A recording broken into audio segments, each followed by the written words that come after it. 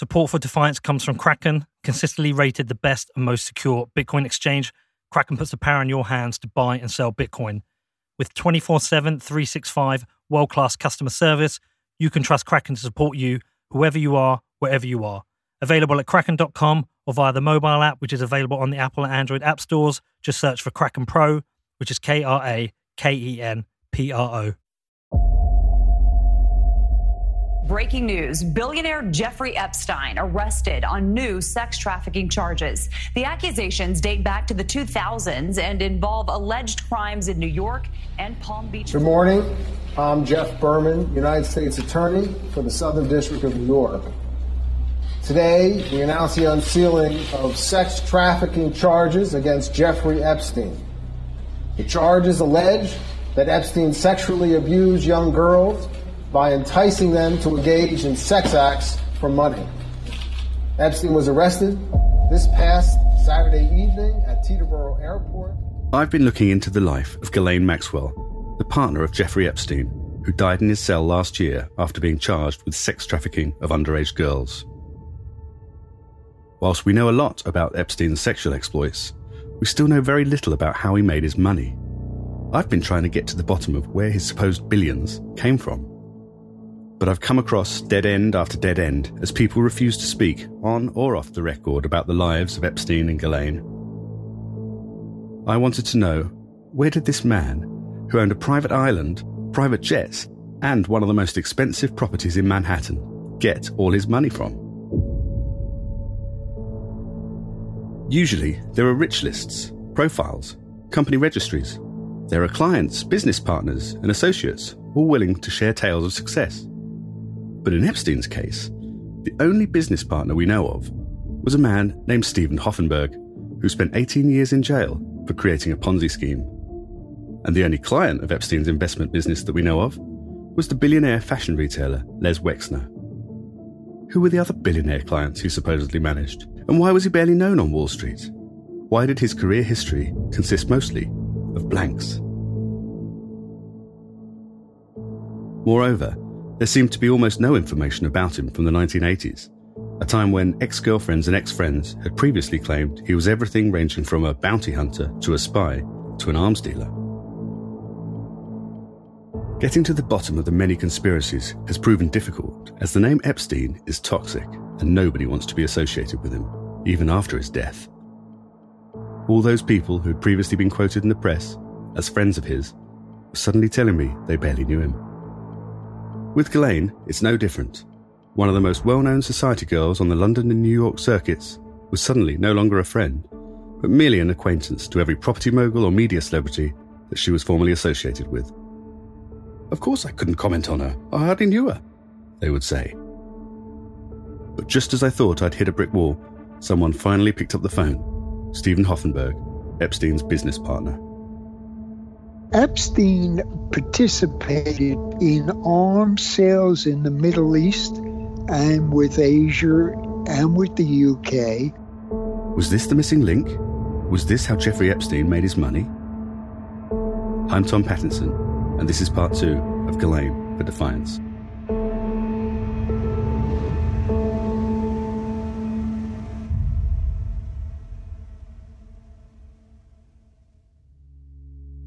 Across this series, I wanted to tell the story of Ghislaine through the two men in her life and discover if there was a connection between them.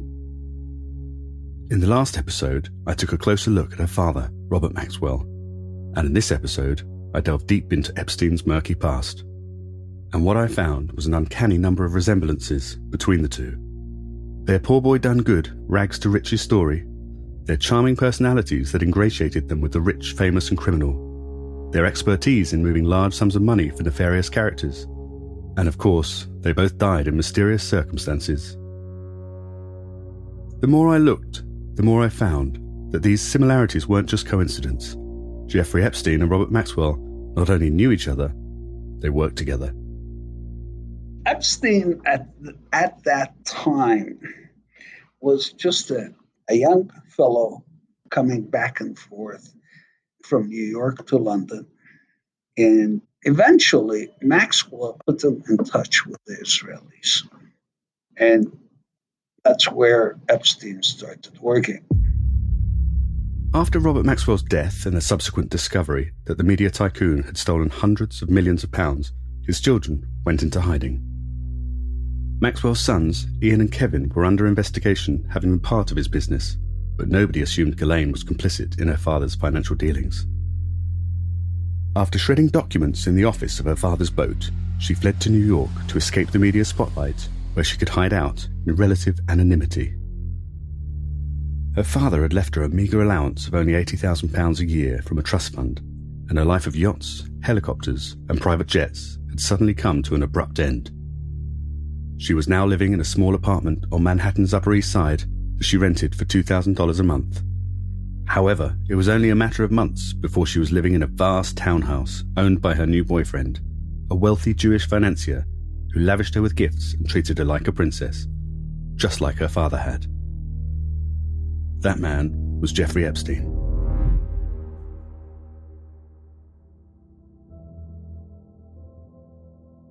The poor boy from the wrong side of the tracks was supposedly making a lot of money, but his desire for status was as strong as his desire for wealth.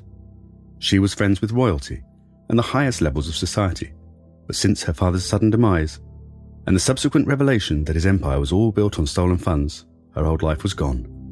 He had the money she needed, and she had the connections he wanted. Wendy Lee, an author and journalist who was said to be an intimate friend of Robert Maxwell, wrote that Ghislaine was in no time appearing at Epstein's side as the celebrity guest at the opening of a glamorous Manhattan restaurant. Lee said, "A friend had described Epstein as a strange man. He can treat her very well or very badly. He can be impatient, demanding, and extremely critical of her. At the same time, he is kind and protective." Wendy Lee was one of a small handful of journalists to write about Ghislaine and her relationship with Epstein, but sadly she died 4 years ago after falling from the balcony of her London apartment. Throughout the early 90s, Epstein's reputation as a ladies' man was growing. According to one friend, he always said he didn't drink, smoke or take drugs, but he loved money and he loved sex. Was Jeffrey sex mad? Obviously, said the friend.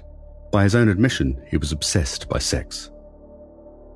Pictures of Epstein and Ghislaine with Donald and Melania Trump have been circulating all over the internet, but Epstein's friendship with Trump went back to before he even met Melania. In 1992, for example, Epstein and Trump co-hosted a VIP party together. The party was attended by just 28 young models and themselves. Considering both men were supposedly in relationships at the time, that is an odd party to hold. Epstein even bragged that he was the one who introduced the young Slovenian model to the future president, something Trump and Melania have both denied. By 1996, Ghislaine was spending most of her time at Epstein's grand 8-story townhouse, which was one of the largest private residences in Manhattan. But in 2000, she moved into her own house, a mere 5-story residence within walking distance of Epstein's. The property was bought for $4.95 million by an anonymous limited company with the same address as Epstein's finance business. But whilst Ghislaine's background and history was well known, Epstein's wasn't, and the media were starting to grow interested in this mysterious man on the arm of New York's new society darling. An article in the London Evening Standard from January 2001 was one of the first to really question who Epstein was. In it, friends were quoted as saying that Ghislaine's dependence on Epstein is pretty total, and that there were even rumours they would marry. An article in the Sydney Morning Herald said she worshipped him, telling the story of Maxwell arriving at a dinner party when her mobile phone rang. She said, "Oh my God, it's Jeffrey. He's got a cold. I'm sorry, but I've got to go. He wants the best chicken soup in New York and I've got to track it down and get it to him immediately." It was imperative for her to satisfy his whims. Absolute devotion. Ghislaine was desperately in love with Epstein. He may have saved her from obscurity, but he was becoming increasingly manipulative and controlling. She had replaced her domineering father with a domineering partner. Their relationship kept gossip columnists busy during the late 90s and early 2000s, as they showed up at film premieres, store openings, and society dinners alongside the great and good of New York. They were seen out and about with disgraced film producer Harvey Weinstein and Steven Schwartzman, the financier-founder of the Blackstone Group. And Ghislaine would also dine with media darlings Tina Brown and Ariana Huffington.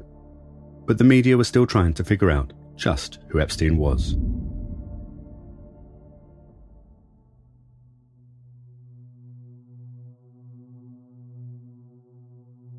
A profile of Epstein from 2002 in New York magazine titled International Money Man of Mystery wrote, "Friends of the two say that Maxwell, whose social life has always been higher octane than Epstein's, lent a little pizzazz to the lower profile Epstein. Indeed, at a party at Maxwell's house, her friends say, one is just as apt to see Russian ladies of the night as one is to see Prince Andrew. His world of sordid sex was colliding with her world of high society." That same article quoted Donald Trump, who described Epstein as a terrific guy and a lot of fun to be with. It is even said that he likes beautiful women as much as I do, and many of them are on the younger side. It was an article in Vanity Fair written by Vicky Ward that first brought Epstein to the attention of the wider world. In researching that article, its author discovered that Epstein was more than just a Wall Street financier, later claiming that she had 3 different women on the record accusing Epstein of sexual abuse. But those accusations were edited out from the final article by the magazine's editor at the time, Graydon Carter, something he says was done because it lacked evidence and didn't meet Vanity Fair's editorial standards, not because of pressure Epstein put on him. Carter had received a bullet to his home, and a decapitated cat's head was sent to his office in advance of the article being published.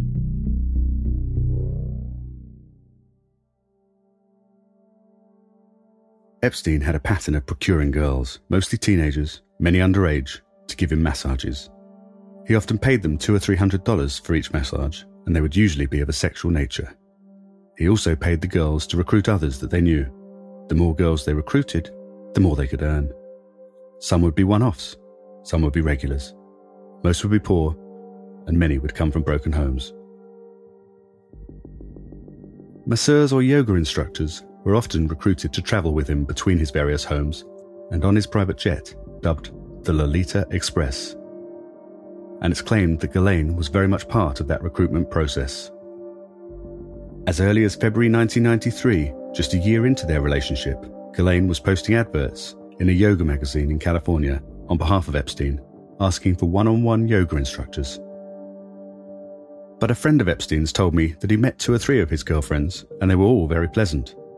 He dated a colleague at Bear Stearns in the early 80s, Paula Heil Fisher, now a successful theatre producer, and he dated 20-year-old Miss Sweden, Eva Anderson, on and off for much of the 1980s. According to one friend I spoke to who wanted to remain anonymous, Eva Anderson was his one true love. He was in love with Eva. We used to tease him and ask him when they were getting married. If he'd married her, then perhaps none of this would have ever happened, said the friend. However, Anderson presents a prime example of the web of connections and secrecy surrounding Epstein's crimes. They remained close after their split, and she defended him when he was later accused of sex trafficking of minors, saying that she would trust him with her own children. Anderson's husband, the billionaire Glenn Dubin, was named by victim Virginia Roberts as being one of the men Epstein and Ghislaine trafficked her to.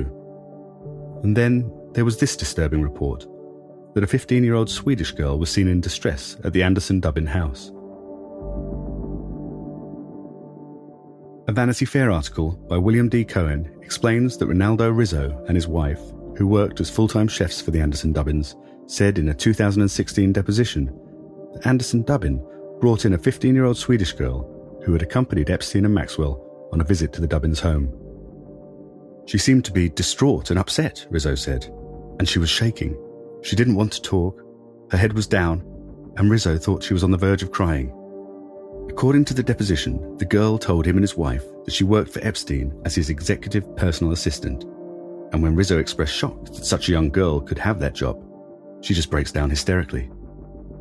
Rizzo stated that the girl told him that she was involved in some forced sexual activity at Epstein's Caribbean island and was told by Maxwell and Epstein not to discuss it. Rizzo said he and his wife were dumbfounded. "We hear people approach and she just shuts up," Rizzo testified. Eva comes in and tells her that she'll be working for Eva in the city as a nanny.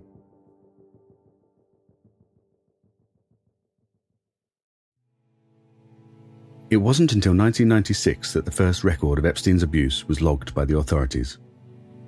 Maria Farmer, an artist, met Epstein at an exhibition, and he offered her an art residency in a large property in Ohio where she had more space to work.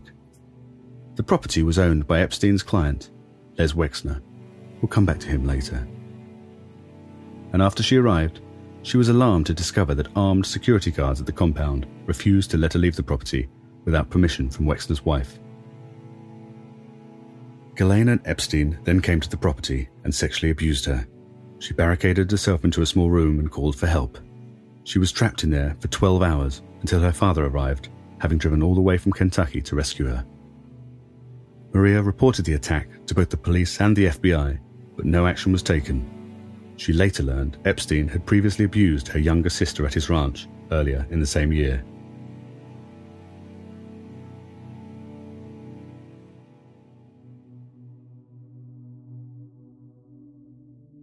In the summer of 2000, 16-year-old Virginia Roberts was working at the glamorous Mar-a-Lago resort in Florida, owned by Epstein's friend, the real estate tycoon Donald Trump.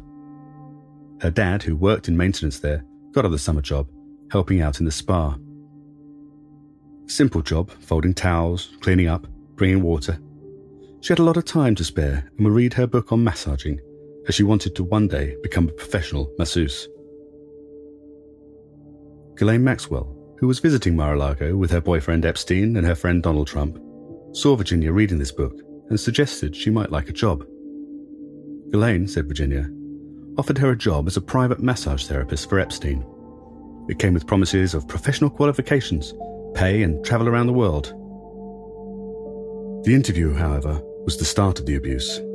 Ghislaine stripped down to her underwear and rubbed her breasts over Epstein, showing the young Virginia what was expected from her massages. Virginia was paid hundreds of dollars and told she had the job. For the next 2.5 years, Virginia was trafficked around the world and forced to have sex with many of Epstein's friends and contacts. One of those, she claims, was Prince Andrew, the second son of the Queen of England.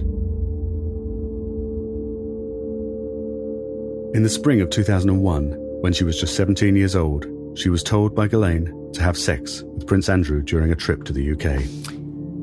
So Andrew drives in the other car. He's not with us. He's with his security guards. And in the car, Ghislaine tells me that I have to do for Andrew what I do for Jeffrey.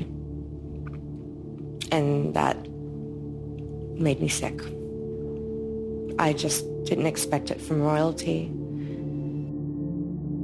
She'd be told by Ghislaine to have sex with the prince again, once in New York and once on his private island, Little St. James. It should be added that Prince Andrew has categorically denied these claims. No, that couldn't have happened because the date that is being suggested, I was at home with the children. I'd taken Beatrice to a Pizza Express in Woking for a party at I suppose sort of 4 or 5 in the afternoon. Although the police had first been alerted to Epstein almost a decade before, it wasn't until a distraught stepmother of a 14-year-old girl called the Palm Beach Police Department in 2005 that police started finally investigating. The stepmother said her stepdaughter had been paid $300 to give an old man an erotic massage. The police investigation would go on to discover notebooks and post-it notes with names and numbers of dozens of underage girls who'd been abused in Epstein's Palm Beach mansion, and in 2006, the case was taken over by the FBI. Virginia, meanwhile, had escaped Epstein's clutches in 2002. She was sent to a massage school in Thailand, and whilst there, realised this was her chance to escape. She met a martial arts teacher named Robert Giffrey and fled with him to Australia, where she married him, becoming Virginia Roberts Giffrey. Then in 2007, the FBI came knocking. She was to become a key witness alongside 34 other minors who the FBI discovered had been abused by Epstein. But Epstein would escape prosecution of the most serious charges, taking a plea deal for procuring an underage girl for prostitution and for soliciting prostitutes. He served just 13 months in a minimum security county jail that allowed him to leave for 12 hours during the day and work from home, where it's thought that girls were flown in from New York on his jet, for him to continue with their abuse.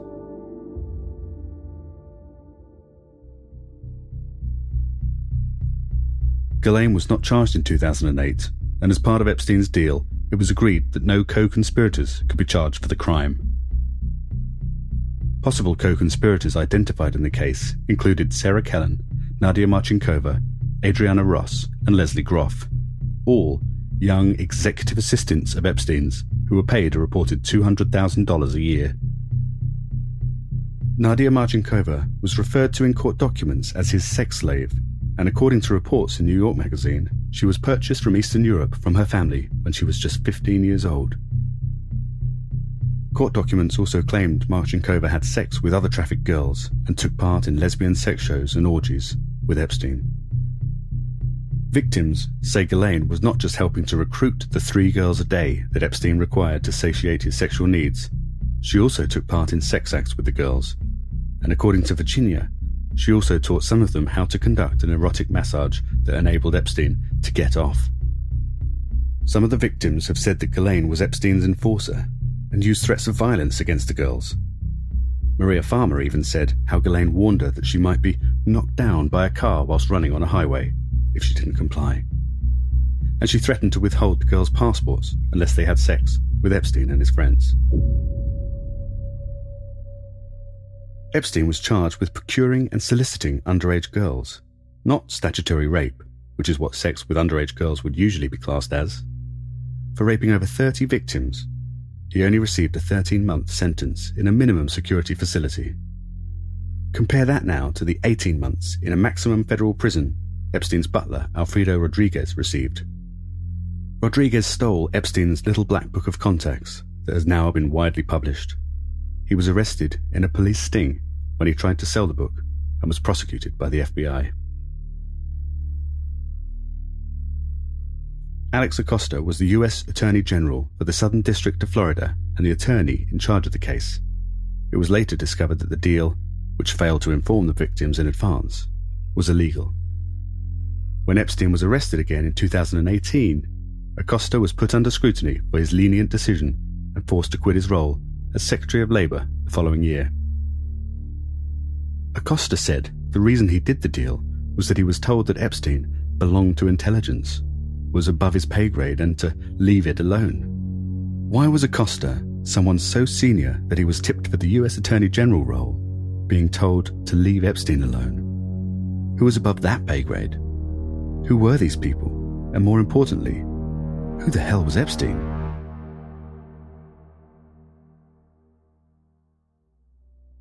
Epstein was born in 1953 in Brooklyn to Jewish parents and grew up in a working-class neighborhood of Coney Island with his younger brother.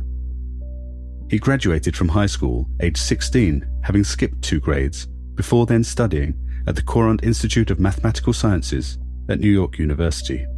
He left after just 1 year in 1974 without a degree.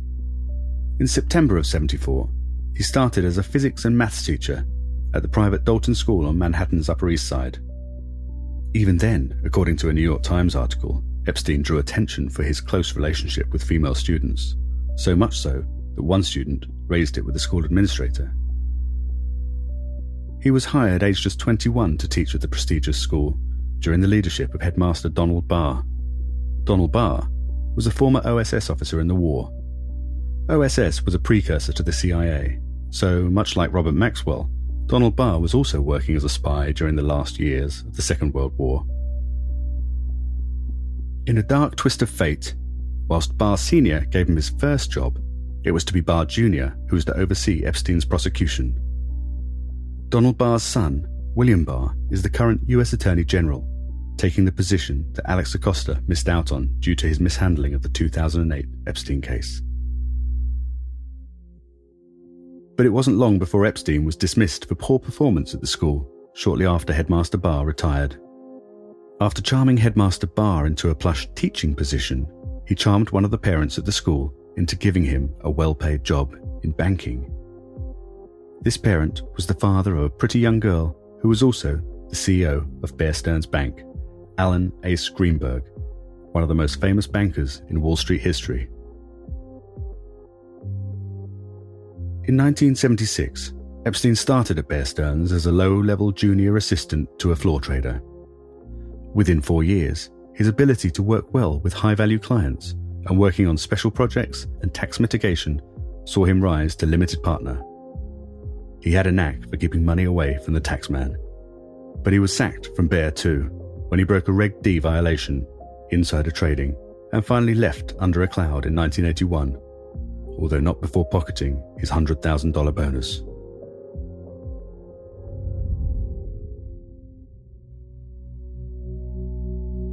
So this is where it starts to get a bit murky. We know Epstein started a consultancy company after he left Bear Stearns in 1981 called Intercontinental Assets Group, Inc. It was unclear exactly what IAG did, but he later described it as a money retrieval company for governments, the ultra-wealthy, and other organizations who wanted to keep a low key. And sometimes he introduced himself as a bounty hunter. His friend at the time, Jesse Kornbluth, previously said, "Sometimes he told me he worked for governments to recover money looted by African dictators.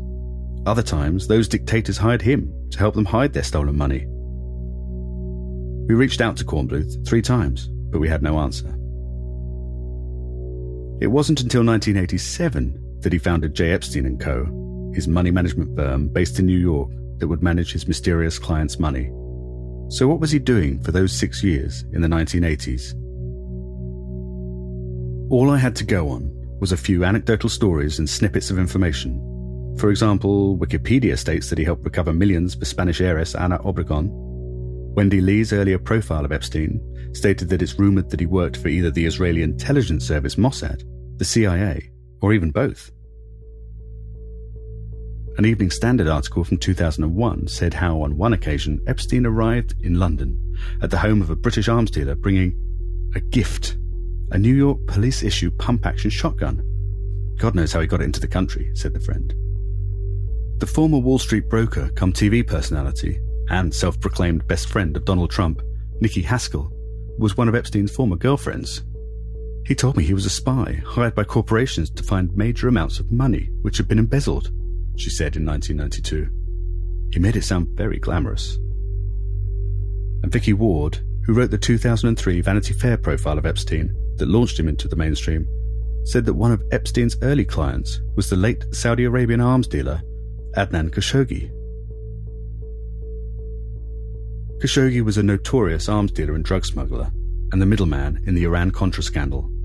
This scandal involved senior US officials authorizing illegal arms sales to Iran, which was under an arms embargo at the time and was an enemy of the US. The money from the sale of those weapons was then used to fund Contras, right-wing rebels fighting the socialist leadership in Nicaragua. Israel's military intelligence was also heavily involved in the Iran-Contra deal, as the plan was for Israel to ship weapons to Iran, for the United States to resupply Israel with weapons, and then for Israel to pay the United States. This deal was under the guise of aiding the release of 7 US hostages who were being held in Lebanon at the time. The arms was meant as a bribe to the Iranian government to help them broker the hostages' release. This caused huge embarrassment for Ronald Reagan's government and led to the sacking of a number of very senior officials. It was the biggest scandal of Reagan's presidency, and it became clear Reagan wasn't aware of major arms deals taking place right under his nose. My fellow Americans, I've said on several occasions that I wouldn't comment about the recent congressional hearings on the Iran-Contra matter until the hearings were over. Well, that time has come, so tonight I want to talk about some of the lessons we've learned. Our original initiative rapidly got all tangled up in the sale of arms, and the sale of arms got tangled up with hostages. Secretary Shultz and Secretary Weinberger both predicted that the American people would immediately assume this whole plan was an arms for hostages deal and nothing more. Well, unfortunately, their predictions were right. And if the Khashoggi name sounds familiar too, it's because his nephew, Jamal Khashoggi, was the journalist killed and decapitated in the Saudi embassy in Turkey in 2018. And his sister, Samira, she was the mother of Dodi Fayed, who was killed in a car crash with his lover, Princess Diana, in a tunnel in 1997.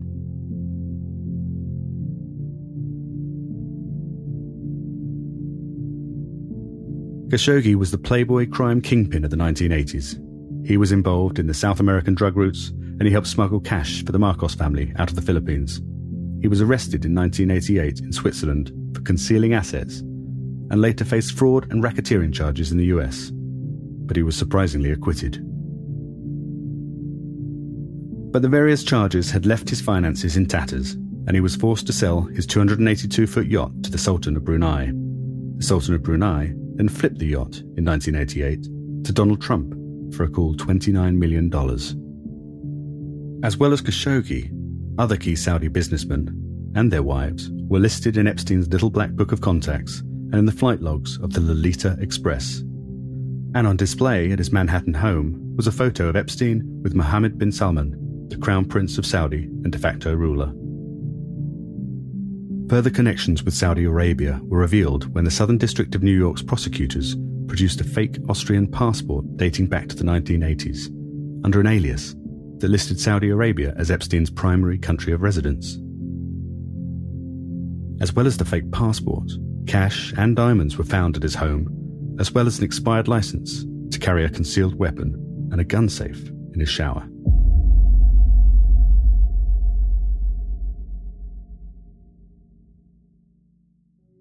During the 1980s, we know Epstein spent a lot of time in London and travelled extensively to the Middle East. Later in life, he also sat on the board of the Council of Foreign Relations alongside former CIA directors, arms dealers and CIA spies. There's so little information about his early years that the claims he made at the time of being a spy might not be as daft as I first thought. But, like all good spies, there isn't much of a paper trail. However, one name that did come up in relation to Epstein's early years was Douglas Leese. Variously described as an arms dealer, international businessman, and a Mr. Fix-It, he was instrumental in bringing Epstein back to Wall Street. In 1975, a man named Stephen Hoffenberg started a company called Towers Financial Corporation. It bought debt that people owed to hospitals or banks at a discount and then went and collected those debts.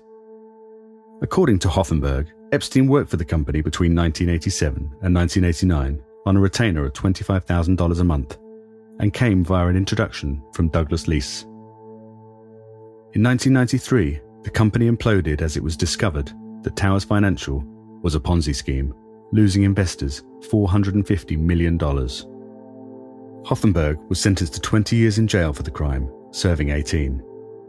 According to him, because Epstein was never a member of staff at Tower Financial and claimed he knew nothing about it, he avoided any potential charges. While still with Hoffenberg at Towers Financial, Epstein founded his own financial management firm, J. Epstein & Co., in 1988, where he claimed to only manage the finances of billionaires. According to Forbes, in 1988, there were only 191 billionaires, but as far as records show, only one of them was being managed by Epstein. That was retail tycoon Les Wexner. Leslie Wexner took over his father's women's clothing store and turned it into a multi-billion-dollar business. Wexner, for reasons that are still not even slightly clear, gave Epstein full control over all his assets, his properties, his funds, and his charitable giving. But this was an unusual arrangement. It's just not typical for someone of such enormous wealth to all of a sudden give his money to some guy most people have never heard of, one Wall Streeter said in the 2002 New York Magazine piece. Wexner ended up selling Epstein his 8-story mansion on East 71st Street in Manhattan in 1995, with some people saying that Epstein paid only $1 for it, whilst others say it cost $20 million. After Epstein's death, Wexner wrote in a letter to the members of the Wexner Foundation that Epstein had misappropriated $46 million of his funds before they parted ways in 2007. Why did Wexner wait until Epstein's death to make this claim? Why had he chosen not to take Epstein to court at any point between 2007 and his death in 2019? After all the research I was doing, I still couldn't quite get over the fact that these two incredibly influential financiers had never actually met. It seems Robert Maxwell had been laundering money for the Bulgarians and investing heavily in Israeli companies in what also looked like money laundering. And here was Epstein, claiming he was a bounty hunter for nation-states and the ultra-wealthy. Did their paths really never cross? I'd also spoken to a Middle East expert with close connections with the Israeli intelligence community about Robert Maxwell. He hinted to me that perhaps Ghislaine shared some of what she knew about her father's work, or his missing money, with her new lover, Epstein. But still, there was nothing to link Ghislaine and Epstein before 1991. Then I received a call. The name is Ari Ben-Menashe. I used to work for Israeli military intelligence, and in that capacity, I met Robert Maxwell. He was working with us, helping us in moving money from Iran because the Israeli government was selling weapons to the Iranians at the time in the Iraq-Iran war. In the next episode of Ghislaine, he had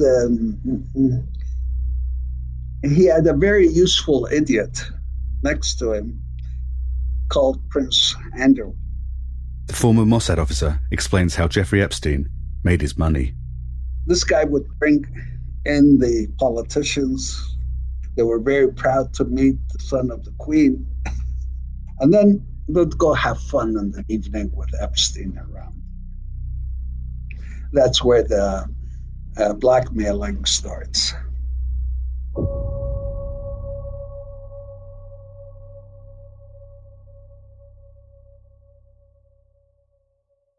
This show was written and narrated by myself, Tom Pattinson.